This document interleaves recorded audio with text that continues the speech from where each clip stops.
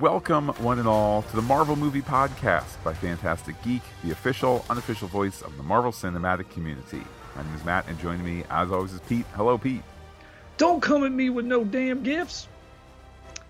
The Marvel Movie Podcast by Fantastic Geek for the Guardians of the Galaxy Holiday Special is brought to you by GoBots. They killed Drax's cousin. Pete, as we shift into the holiday season here, new season, old season, etc., the Andor Season 1 finale podcast is up. We'll be looking back at the season as a whole this upcoming weekend, but really enjoyed talking about this season finale of Andor. I can't believe it's over 12 episodes. Episode 201 filming right now. So see in 18 months to 2 years, but we've got a lot in between, especially that wrap of the first season and looking ahead to the second season to chew over, coming to you this Saturday. Pete, also have to note that in the recently concluded third weekend for Black Panther Wakanda Forever, a movie that started slightly slower in terms of box office compared to the first Black Panther movie, slightly slower than Doctor Strange and the Multiverse of Madness. Probably also, a good comparison, a sequel movie, post-COVID and so forth. It had started a little slower than those two, but just in the last couple of days, it has overtaken the daily pace. We're at day 17 here for Wakanda Forever. It's overtaken the pace of Doctor Strange 2 with $367 million in the U.S., $307 international for a super impressive $675 million, 0.5, Pete, I'll put the 0.5 in there, $675.5 million across the globe. And I know it's moved up to the sixth highest grossing film of the year thus far. I think it'll ascend ever still. So super healthy box office on that, especially considering, Matt, it's nearly 3-hour runtime. And our podcast thoughts also available for you on the Marvel Movie Podcast feed. Pete, as we start to turn the corner towards talking about this holiday special, the details, a tight lid kept, no Bob Chapek run to monetize and do Disney Plus goodies and so forth that might have possibly ended up in a spoiler, right? Not at all, except when you flip on your Marvel Legends, which, in fairness, if something needs to change about that, it's perhaps publicizing, hey, this week there will be 2 new Marvel Legends on Mantis and Drax for you to check out ahead of the Guardians of the Galaxy. But a fairly solid spoiler placed in the Mantis one ahead of this special. And Pete, since we're talking about the special as a whole, what did that special, what did that Marvel Legends spoil? Not really the place we should be hearing for the first time. Yeah, we kind of can put 2 and 2 together, but to hear that Mantis is indeed the sister of Peter Quill in a supplemental thing, that really should have been reserved for the special. Tisk, tisk, whoever dropped the ball there. Tisk, tisk, indeed. Lastly, Pete, want to note that the special presentations are accessible. Why don't you explain more about that? A piece in the Hollywood Reporter, Matt, that I forwarded to you. Apparently, it's a thing now where viewers are so concerned about the amount of content that they can't just go to a film or watch a series. So now the idea that a special presentation, it's the perfect bite for them to be able to jump in. Pete, I think bites of all different sizes are wonderful. Particularly, I think most of these movies are made in a way where you can say, hey, it's a fun adventure where people fight and have laser beams or magic beams or, whatever it might be, space beams. Pete, although my heart must go out for the beleaguered critic that must watch so much content screeners from their home, and then write about it, and then Like press us? press upload, and then the Hollywood Reporter's like, good job, now you can go interview Ryan Coogler and James Gunn on our dime, and then write an article about it. Pete, let's let our hearts go out to them. Yeah, it's not really a factual thing to say that. There are plenty of fans who can jump in at any film, at any series. Take Guardians, for instance, Matt.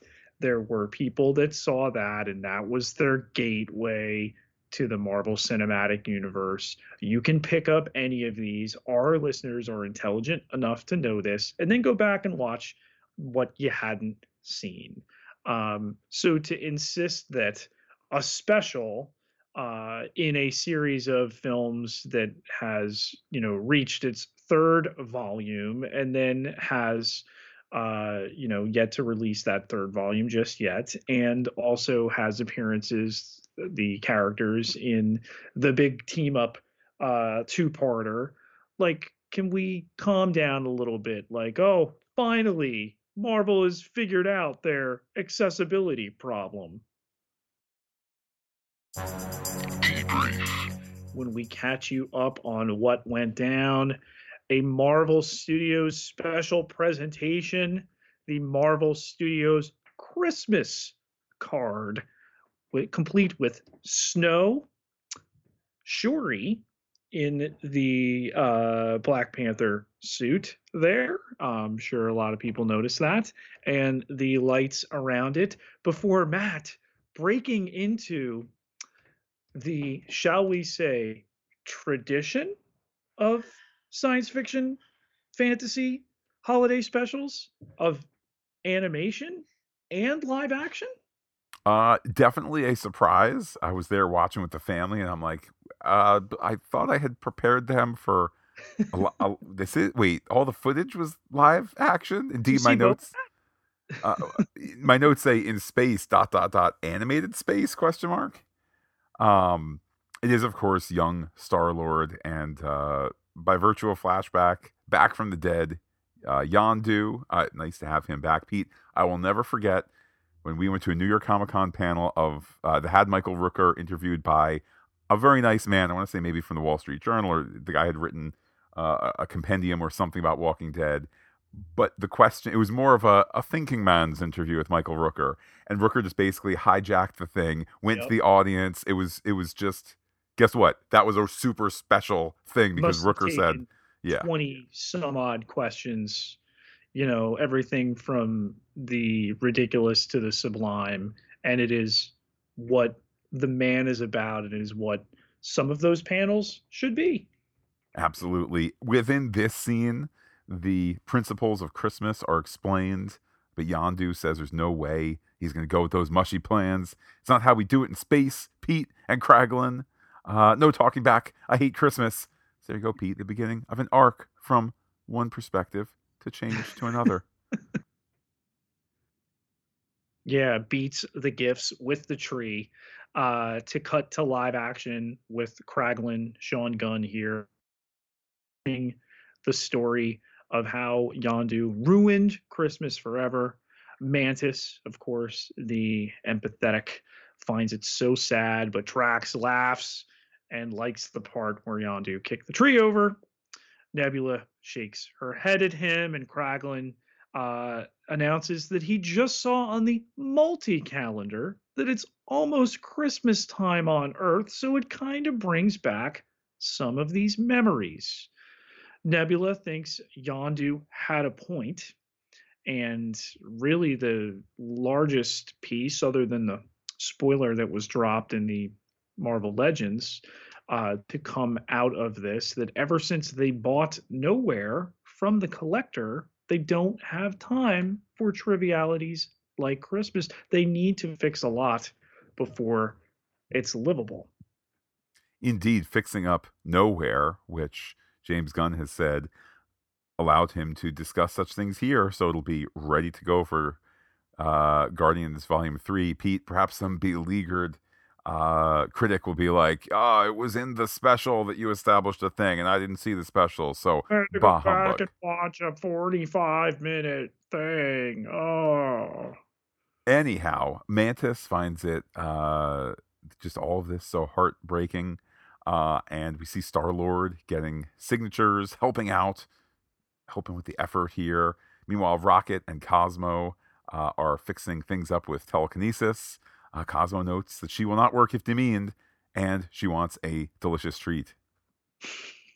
Great there. Before Peter talks to Beezer Mikatukalok, it's a great name, and his bandmates who have been mastering their old Earth instruments and working on a little ditty that he thought Peter would be able to help them out with since it's about Christmas. Everything that Beezer has learned from Christmas came from Rocket, who learned from Cosmo, who learned from Kraglin, who learned from Peter.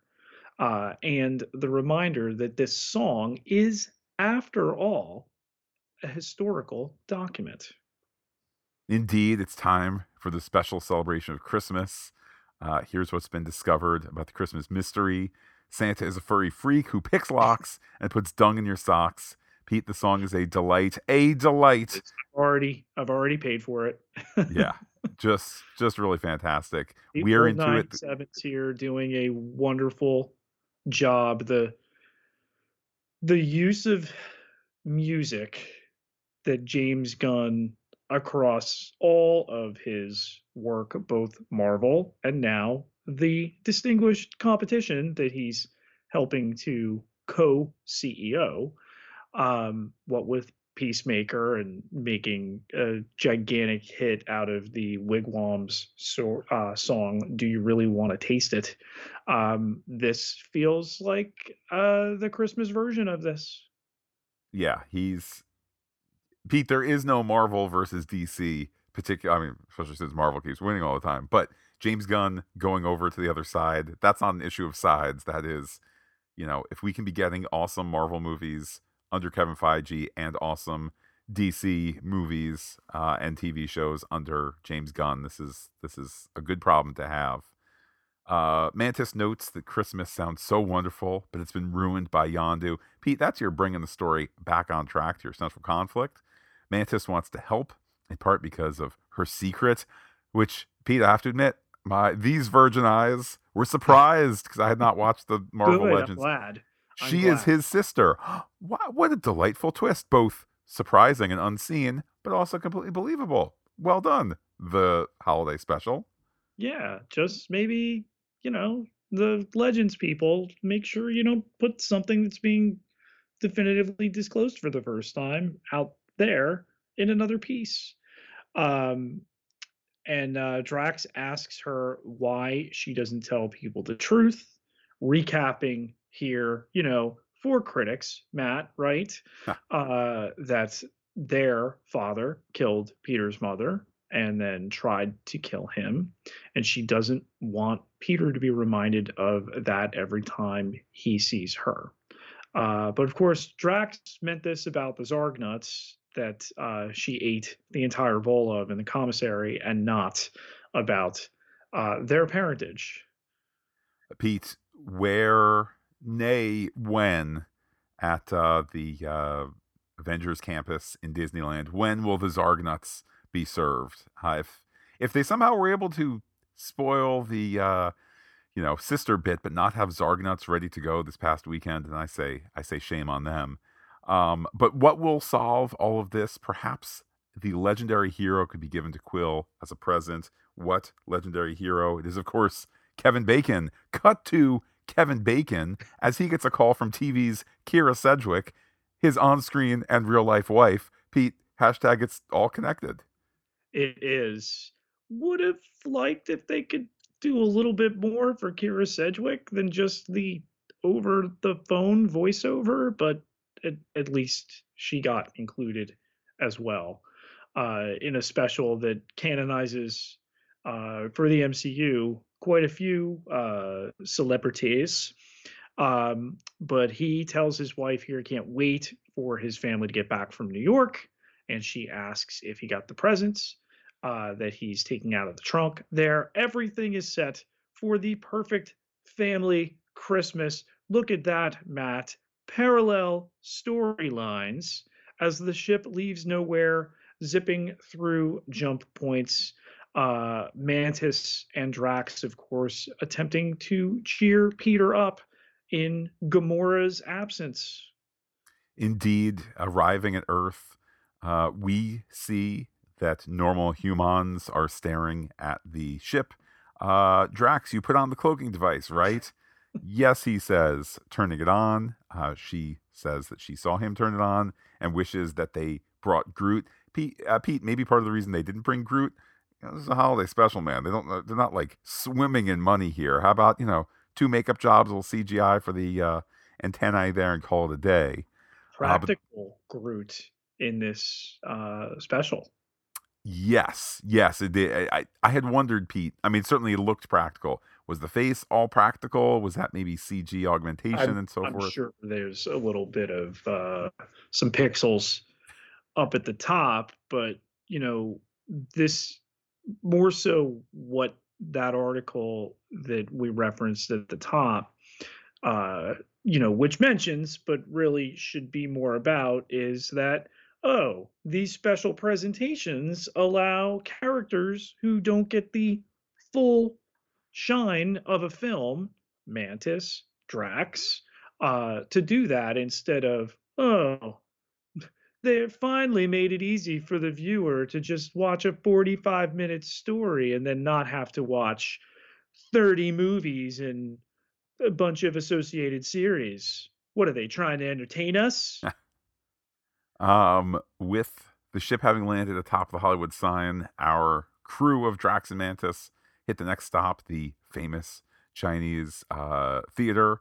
Look, it's Steve Rogers. No, wait, it's just people dressed up. And it's funny, as we were watching, I said in my notes, they'll definitely ask for a tip. I've had that happen at the Chinese theater where one of these costume people comes up and says, "Hey, you want to take a picture with me, guys? Great, awesome. A tip would be really appreciated." Like, oh, I just kind of got hornswoggled, but also have a nice picture here with Superman or Dracula or whatever. Pete, it's a living, okay? How But about Pete, the Kingo posters visible there? yeah, I don't really recognize Eternals stuff, but I'm glad that the actor was so glad to to have Kingo show up, albeit in miniature form.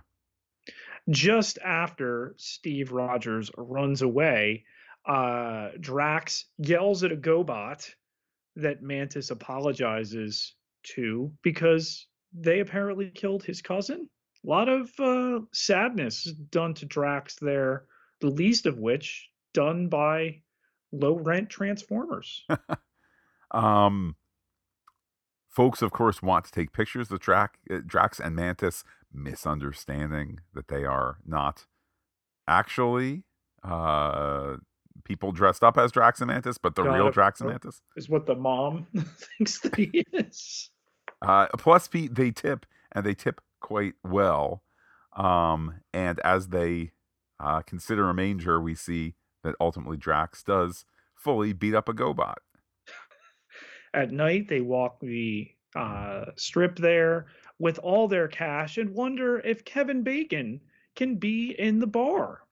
Cut to the interior with one of my favorite Christmas songs here, Christmas Rapping by the Waitresses. That's the longer cut. People partying, and Mantis piles all of the cash they made on the bar, and Drax orders their finest libations. Mantis asks the bartender if he's seen Kevin Bacon anywhere. Why would he know where he is? And they drink, and Mantis breathes smoke. More. There is a stylish gentleman who invites Drax to dance. Of course, as you mentioned, Pete, Drax more of a drinker. Good times had, etc. Later, their heads hurt, and the duos reflect on none of the new homies knowing where Kevin Bacon is. but what does he even look like? A, you know, Sunset Boulevard shop owner lady overhears. She's got a map of the stars. Not giving it away. It's $40. Mantis at this point, though, no longer has money, but she powers the worker into getting the map and then getting more money, which is maybe a little frowned upon, but we're having fun here with these aliens visiting Earth. Did you notice the other stars uh, besides Kevin Bacon on the map? I feel like I noticed one. Who else was there? It's so quick, and you've got to really look. And then there was one that really kind of baffled people. So Margot Robbie is the first one furthest right. You've got Queen Latifah, okay, John Cena, and then of course Chris Pratt's new father-in-law, Arnold Schwarzenegger. Many people baffled, Matt, by Mark Paul Gosselaar. The in joke, of course, being that frequently these maps have stars, air quotes here around them, not so, shall we say, evergreen. Pete, I'm going to read it entirely a different way. I think we can look forward to MPG showing up in Volume 3 here. One never knows. Well, look at the connections there. Obviously, Robbie and Cena close to James Gunn because of his work over there with the Suicide Squad. Um, the Schwarzenegger thing makes sense. Should we expect Queen Latifah to pop up in any of these superhero gigs anytime soon? Now that you've decided that PG is? I don't know. But of course, at the end of the rainbow there, the little animation, we have the legendary Kevin Bacon. We cut to ostensibly the Bacon home, where he's watching TV, snacking, enjoying life. His doorbell rings, and the camera there shows Mantis, who states she's looking for the legendary Kevin Bacon. She rings and rings, but they are ignored. If only they could hop over the gate, says Mantis. Drax easily tosses her over, and then he follows. They are impressed with those Christmas decorations, but you can't take this stuff. Although, surely the funny elf and the candy cane deco are up for grabs, right? Well, I mean, it seems like they're left out there for them. At least that's what they surmise. He wants the little man, and Mantis wanting the candy cane. So by the time they get to the house proper and start knocking and then ringing the door again, um, Kevin Bacon tells them it's not cool to come on private property and asks them kindly to put down his elf and candy cane and leave. And then announces he's going to call the police, and Drax breaks right through the glass to tell him he's coming with them as a Christmas present. Kevin is running away from them, but gets chased throughout the house and so forth. He jumps off the second floor balcony into his backyard, and they follow. There's a bit where Mantis and Drax argue about keeping what they stole, but of course they bring the focus back to loving Peter and saving Christmas. Well, she's still got her swirly red and white curly man, whereas he left his inside. She says because she was responsible.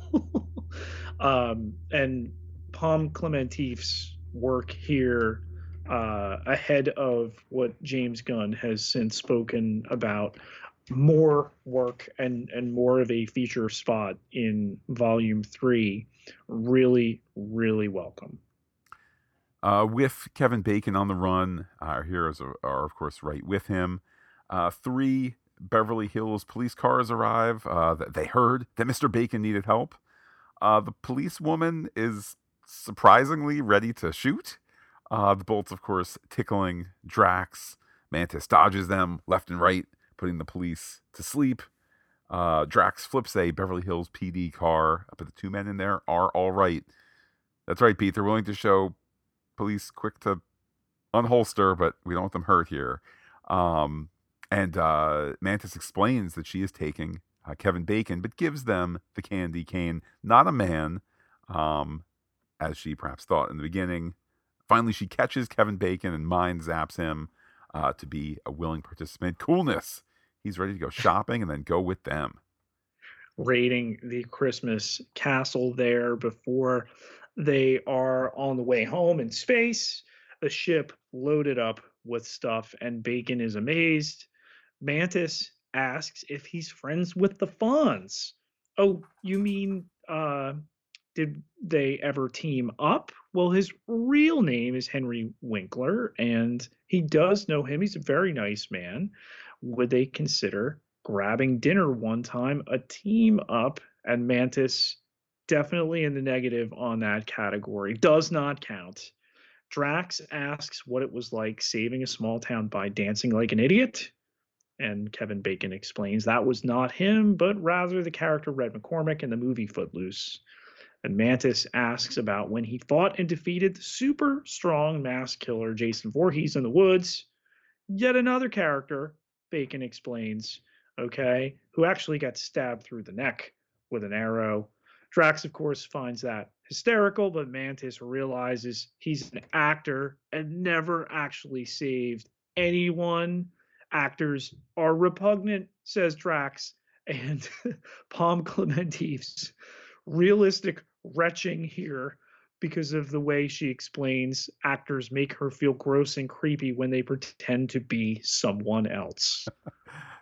Kevin Bacon, I mean, so game in this whole thing. He says, no, acting is a wonderful profession where you get to live all these different lives.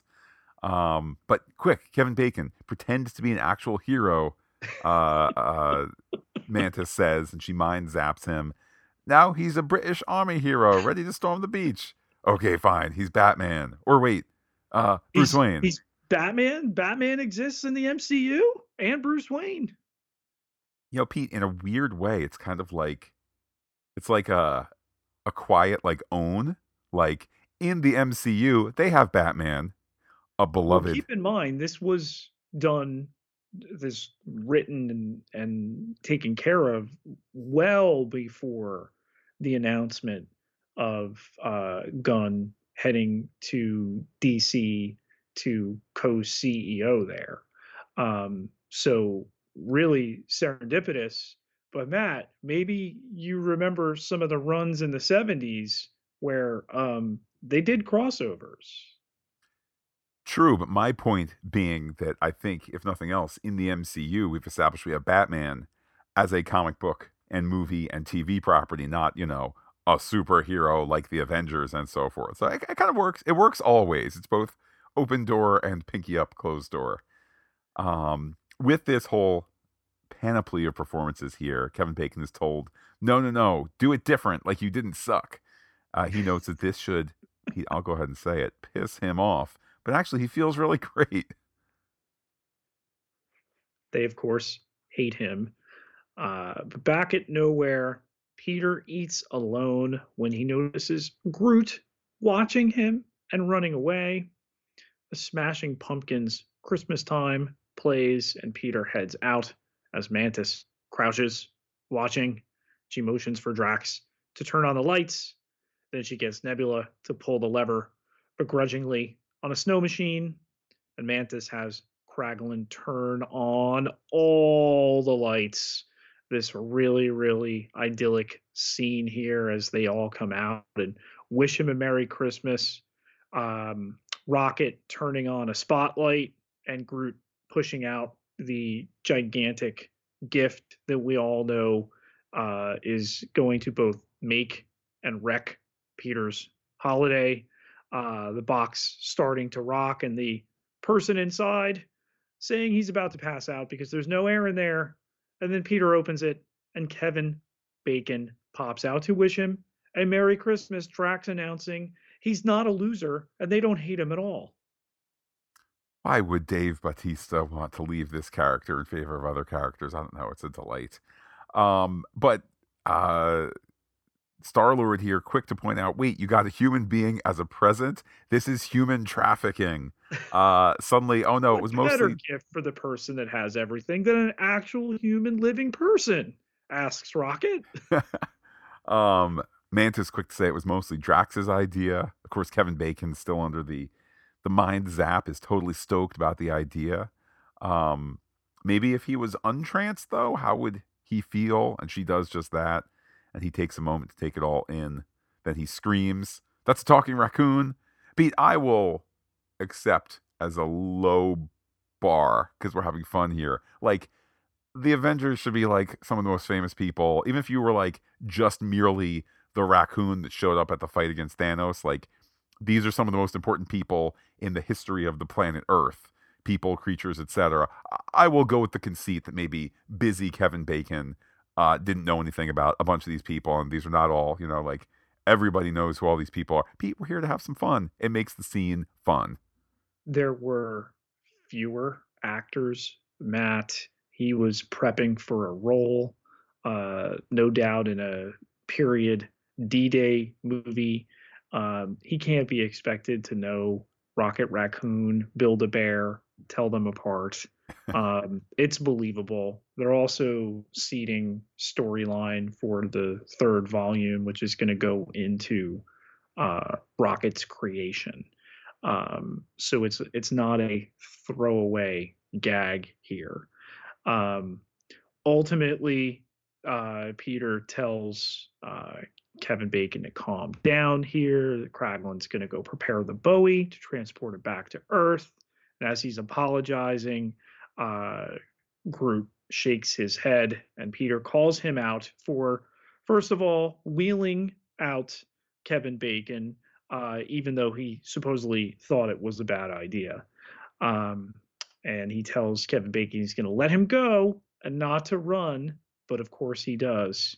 And while we give Mantis and Drax, far more screen time here, and Nebula, somebody who got a lot of that benefit in Endgame, just to have Karen Gillian here pull out the gun and run after him and then announce off screen, "You can't outrun me, Bacon."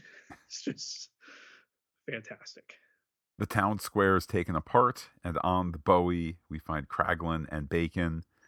Pete didn't have much to love growing up, but he always loved the stories of Kevin Bacon saving the town from dancing.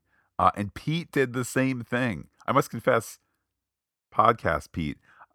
Of course, I know the story of Guardians of the Galaxy and so forth, and maybe they make the connection ultra clear in that movie. If so, it's faded in my mind. But the notion that within the world of the first movie, Peter Quill was able to save the universe because of seeing Kevin Bacon, who saved to dance dance to save the town, and so forth. It's just look. It's nice to bring it back, and it's nice to have Kevin Bacon here. The whole thing. It's just what serendipity.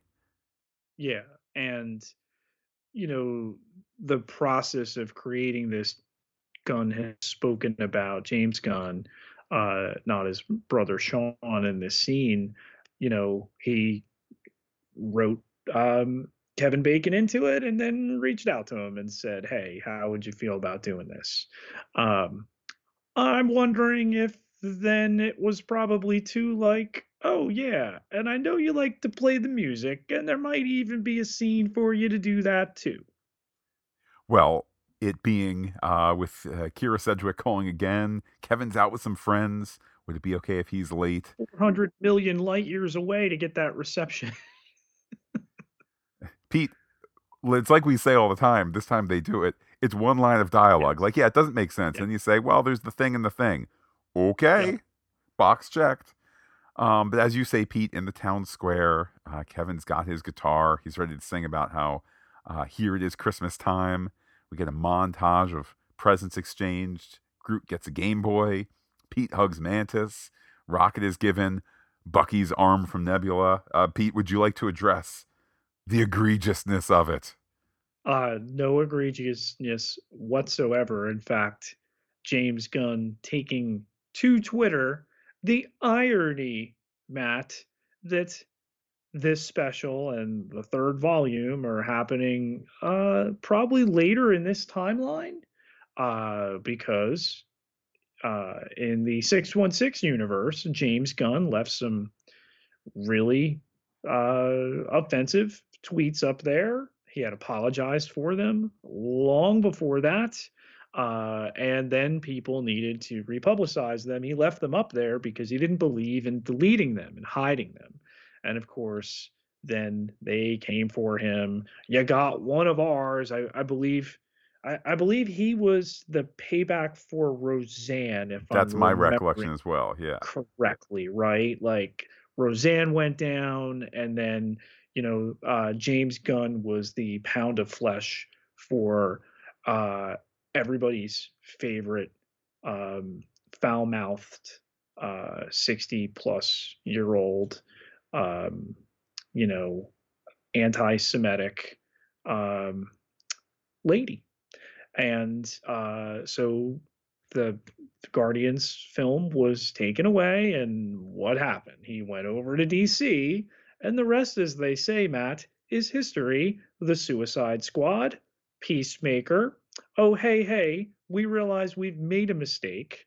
All of the Guardians cast penning a letter to say how much James Gunn has meant to them, Dave Bautista in particular, and ultimately, smartly, rightly brought back so that he could do this, but not before he's made DC um, competitive again, and will make them more competitive still now that he's going to co-CEO over there.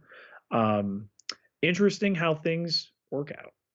The icing on the cake here, the person on Twitter taking James Gunn to task that anyone, I think by anyone they meant a woman, anyone could take Bucky's arm.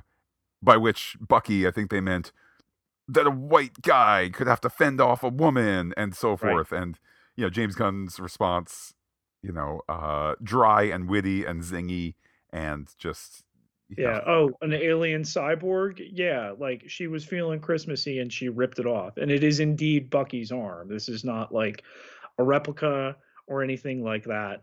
Will we ever see it? Well, like this is the perfect fodder for a secret scene.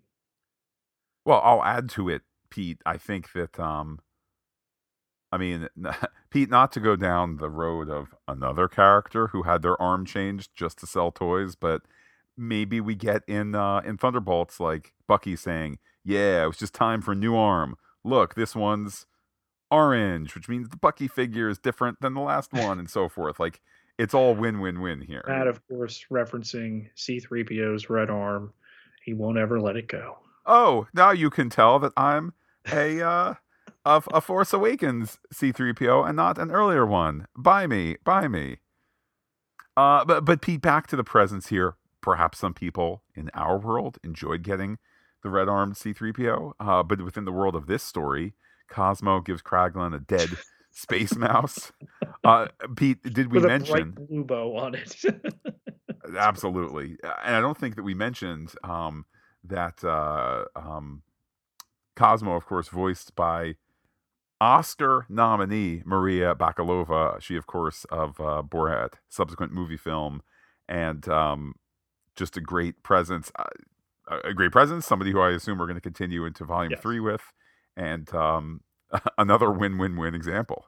Yes, obviously, big introduction here, reintroduction really, since we'd seen the character before, we just not heard her speak.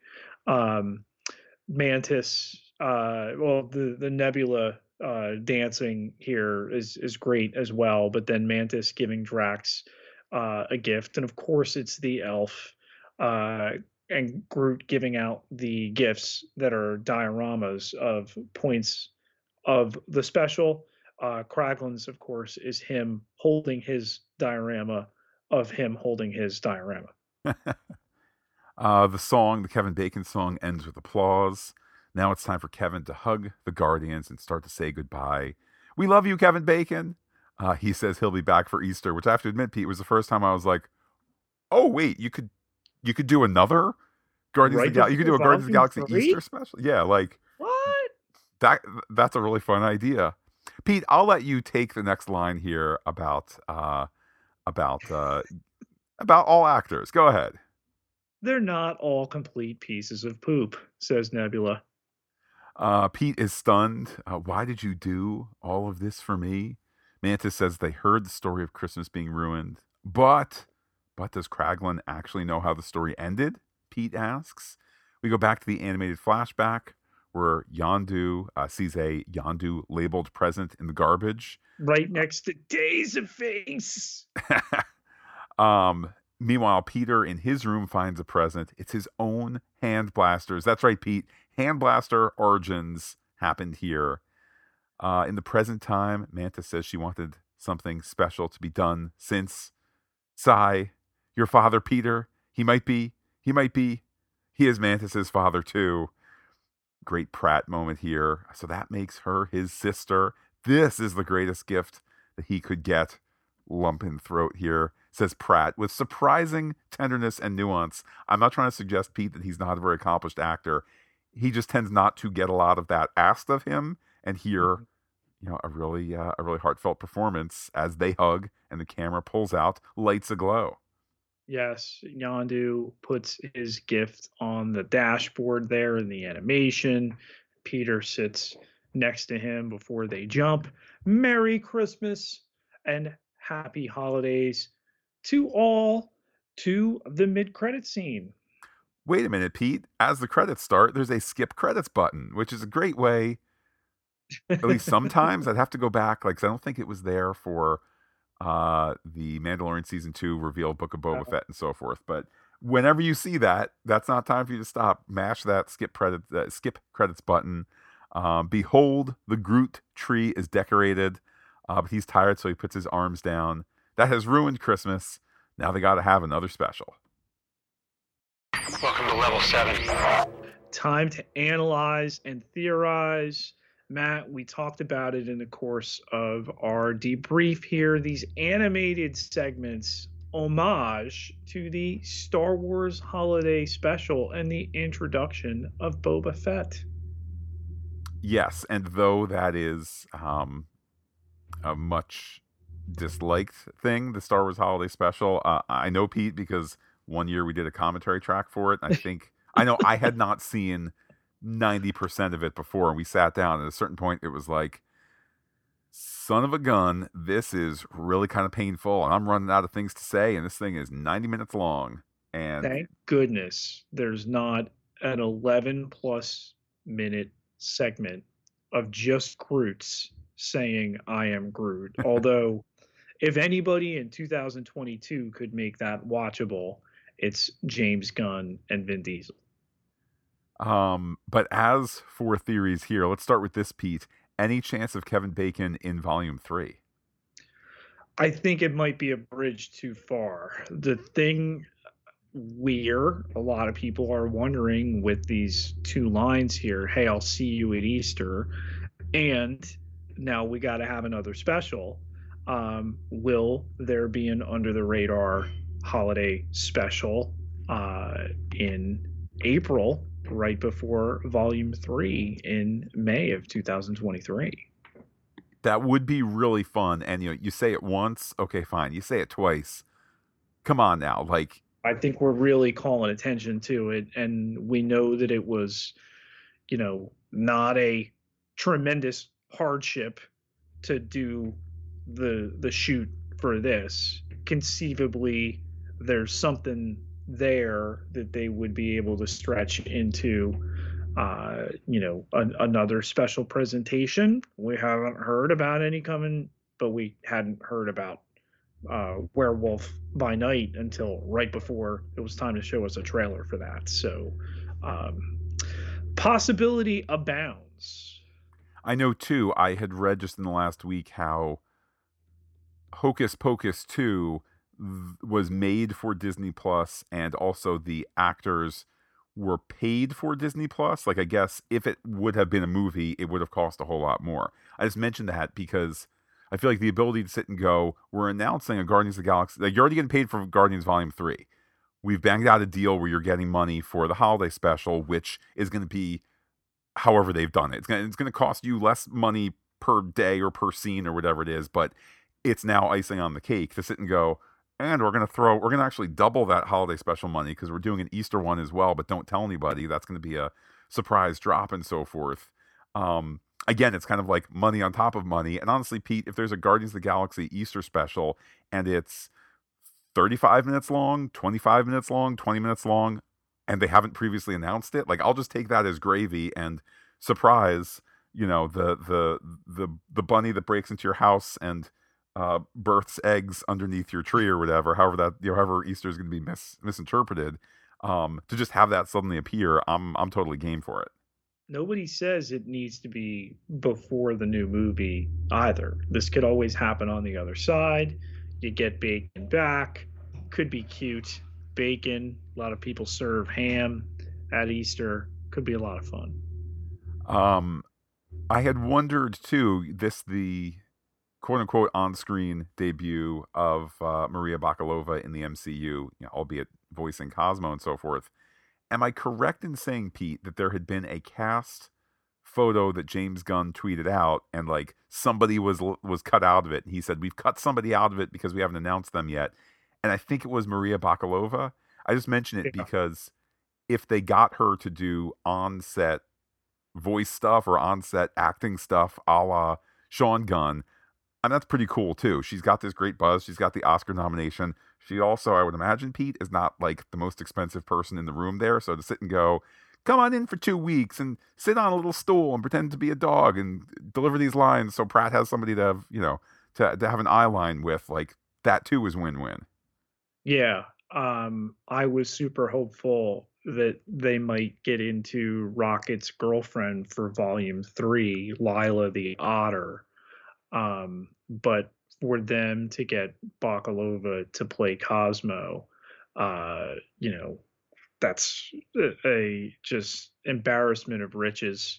My dream is that a Lady Gaga would play like Lila the Otter and really be able to go at a part like that.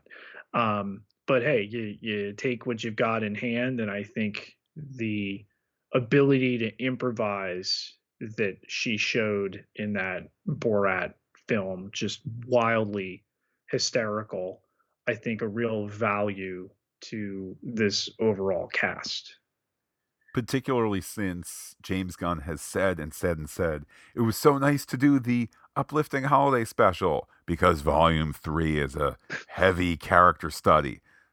Pete, I think that there still might be flying people shooting lasers and a big battle towards the end where robots are smashed or something like that.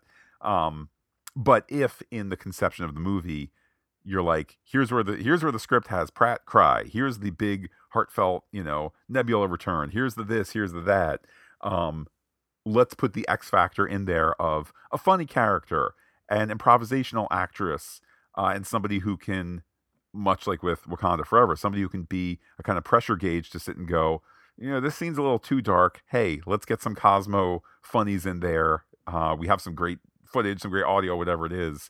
I think that's a super useful tool for this as of yet unreleased film. And getting into the nowhere background that the collector's been bought out, that this team of mercenaries has made enough money to be able to buy this location, this setting, to be able to use this set when not on the exteriors of Los Angeles. This, of course, the Atlanta based portion of the production made a lot of sense as well. Yeah, I think that it will be interesting. Let's stick with Marvel stuff right now, although I guess this same logic could be applied to Star Wars and to other Disney properties. But I think the idea of come together for the movie, but also have some days where you make the streamer thing. Um, Nobody expected this 45-minute holiday special to be the greatest Guardians of the Galaxy story ever, or that sort of thing. Kind of expectations were where they wanted to be. Also, we've dusted off characters who have not had their own movie since 2017, so it's just kind of this is a good model moving forward for I think especially the MCU with all its complexity, that probably will end up requiring a major reboot in, I don't know, about 10, 12 years. They might do a galaxy wiping reboot, but that's a story for another day. What the heck's a turtle dove? And Pete, a beautiful bird that sometimes is in a tree. The Kingo posters, really nice touch there. Camille Nanjiani took to social media to talk about it, and not just one, they put two in there. James Gunn, really adding to the importance of that character that Matt hates the film that he's in. Pete, hate is a strong word. I'm just saying Eternals 2 might be the first Marvel Studios film to not open at number one. If it ever gets made, Pete, if it ever gets made. How about, listen, why don't we just save some of those characters? Okay, they're all under contract, the actors. Why don't we just have them show up, in the Phase 6 Avengers movies, things of that sort. Oh, look, Pete, who's shown up, surprise, surprise, in Ironheart? It's Oscar nominee Kumail Nanjiani. Yay! Like, we could do that. We don't need to go back to the poisoned well and go back to those characters. Thank you very much. So with Bucky's arm, actual Bucky's Wakandan arm here, having been taken by the alien mercenary cyborg Nebula, clearly somebody who could overmatch him, despite how some incels would feel attached to their action figure. Uh, you know, will there be a returning of this arm? Is this something going forward Rocket will continue to have possession of? I don't think that we are going to have a situation where, like, it never gets explained on Bucky's end in any way. It's one of those little details, again, where the next time you see Bucky, he can reference having the new arm, or somebody, so like, whatever it is. Bucky's not going anywhere in the next 5 years, nor is Rocket. It could just be a beat where you go, "Oh man, it's a callback for the thing 4 years ago," and it's not really that negative. One day Bucky wakes up, his detachable arm is gone. Okay, hey Wakanda, can you do me a favor again, Ao? Or that sort of thing. Or maybe it's an excuse for Val to get him the evil arm that shoots rockets, or things like that. Rockets, lowercase r, whatever it Yes, is. Rocket Raccoons. I Although feel I'd be like down for that arm too. I feel like it's one of those things where, I mean, this is a small detail, but I feel like it's one of those things where Marvel Studios really excels, where potentially there are several executives from several, MCU properties sitting in a room together, and somebody says, you know, Bucky's getting a new arm in Thunderbolts. Okay, let's backtrack that. Who can make use of that? Blade, can you make use of that? The Marvels, can you make you? And you find a spot where you go, this is, if we're going to do it already for whatever purpose, we can backtrack into it to make sure, as always, it's all connected. Encrypted transmissions. Let's check the wire. We go to Twitter first, Pete, where the poll was, what did you think of the holiday special? 60% of people said, what a present. 20% said bacon is a gift. 10% said sibling love. And 10% said that the song was an instant classic. Some replies here. Noel Gardner at Noel Camille says, a great holiday special. Marvel is 2 for 2 on the special presentations. But what was up with Legends spoiling the Mantis plot? Overall, I really enjoyed it. The music was great, and Kevin Bacon was hilarious. My one issue is how Nebula got that gift. So, again, Pete, I think that's going to be, they're going to address that at some point. They have to, and that the writer-director even took to social media to calm people down about that, and that it's real, that it matters, that that's the actual one, helps to have that clarity. We hear from at Steve Thurberge, who says, fun special. James Gunn is just a teenage boy that gets to do theatrical things. Happy that Kevin Bacon was so committed. Can't wait for Guardians of the Galaxy Volume 3. Arya Needs a Spinoff at KCLYLE1 on Twitter says, crazy fun, some truly LOL moments. Some of the CGI was meh, but Mantis and Drax were hilarious, and the gift of Bucky's arm was chef's kiss. And Groot's gifts to everyone were hilarious. Now I fully expect to see Bacon back for an Easter special. Spider-Ham Lincoln, Tess LC139 says that was a fun, heartwarming, sappy, cheese-tastic Christmas special. I just kind of tolerated Mantis in the past Guardians appearances, but she is now pretty close to being my favorite. Cosmo, the space dog, was great, and we learned that not all actors are pieces of crap. Merry Christmas! Next up, David Siller. That's at Siller David Poet. Thanks to Marvel, I now have 2 Christmas holiday watches to keep in rotation. Last year's Hawkeye, and now the Guardians of the Galaxy holiday special. I need the soundtrack and lyric sheet for the show ASAP. We're going caroling soon. The special was an absolute blast, and as others have said, I hope Marvel keeps doing them. They're 2 for 2. We're so lucky Palm Clementif was given room to shine because Mantis is magnificent in this. How do we get a solo movie or a series with just her? I've already seen the Guardians of the Galaxy holiday special twice and can't wait to watch it again. Fantastic holidays to all, and to all, a good night. Lastly, Pete, we hear from Darren Bell. That's at Darth Rasslin79. I loved it. I found it really funny. The Christmas song on Nowhere is now my favorite Christmas song, and the present to Rocket from Nebula was great. I enjoyed the action scenes too. Mantis chasing Kevin Bacon in his house was so creepy. It's a shame that the Mantis Peter reveal was spoiled by a lot of sources before the special even came out. After really enjoying this and The Werewolf by Night, I hope Marvel/Disney keeps the specials coming. Spider-Ham Lincoln says that he was lucky enough to not have it spoiled, and Darren Bell replies with a Game of Thrones gif, you're a lucky man. Pete, to the email inbox we go from Steve Adams. How did I love the Guardians of the Galaxy holiday special? Let me count the ways. The best new Christmas song since Christmas at Ground Zero by Weird Al.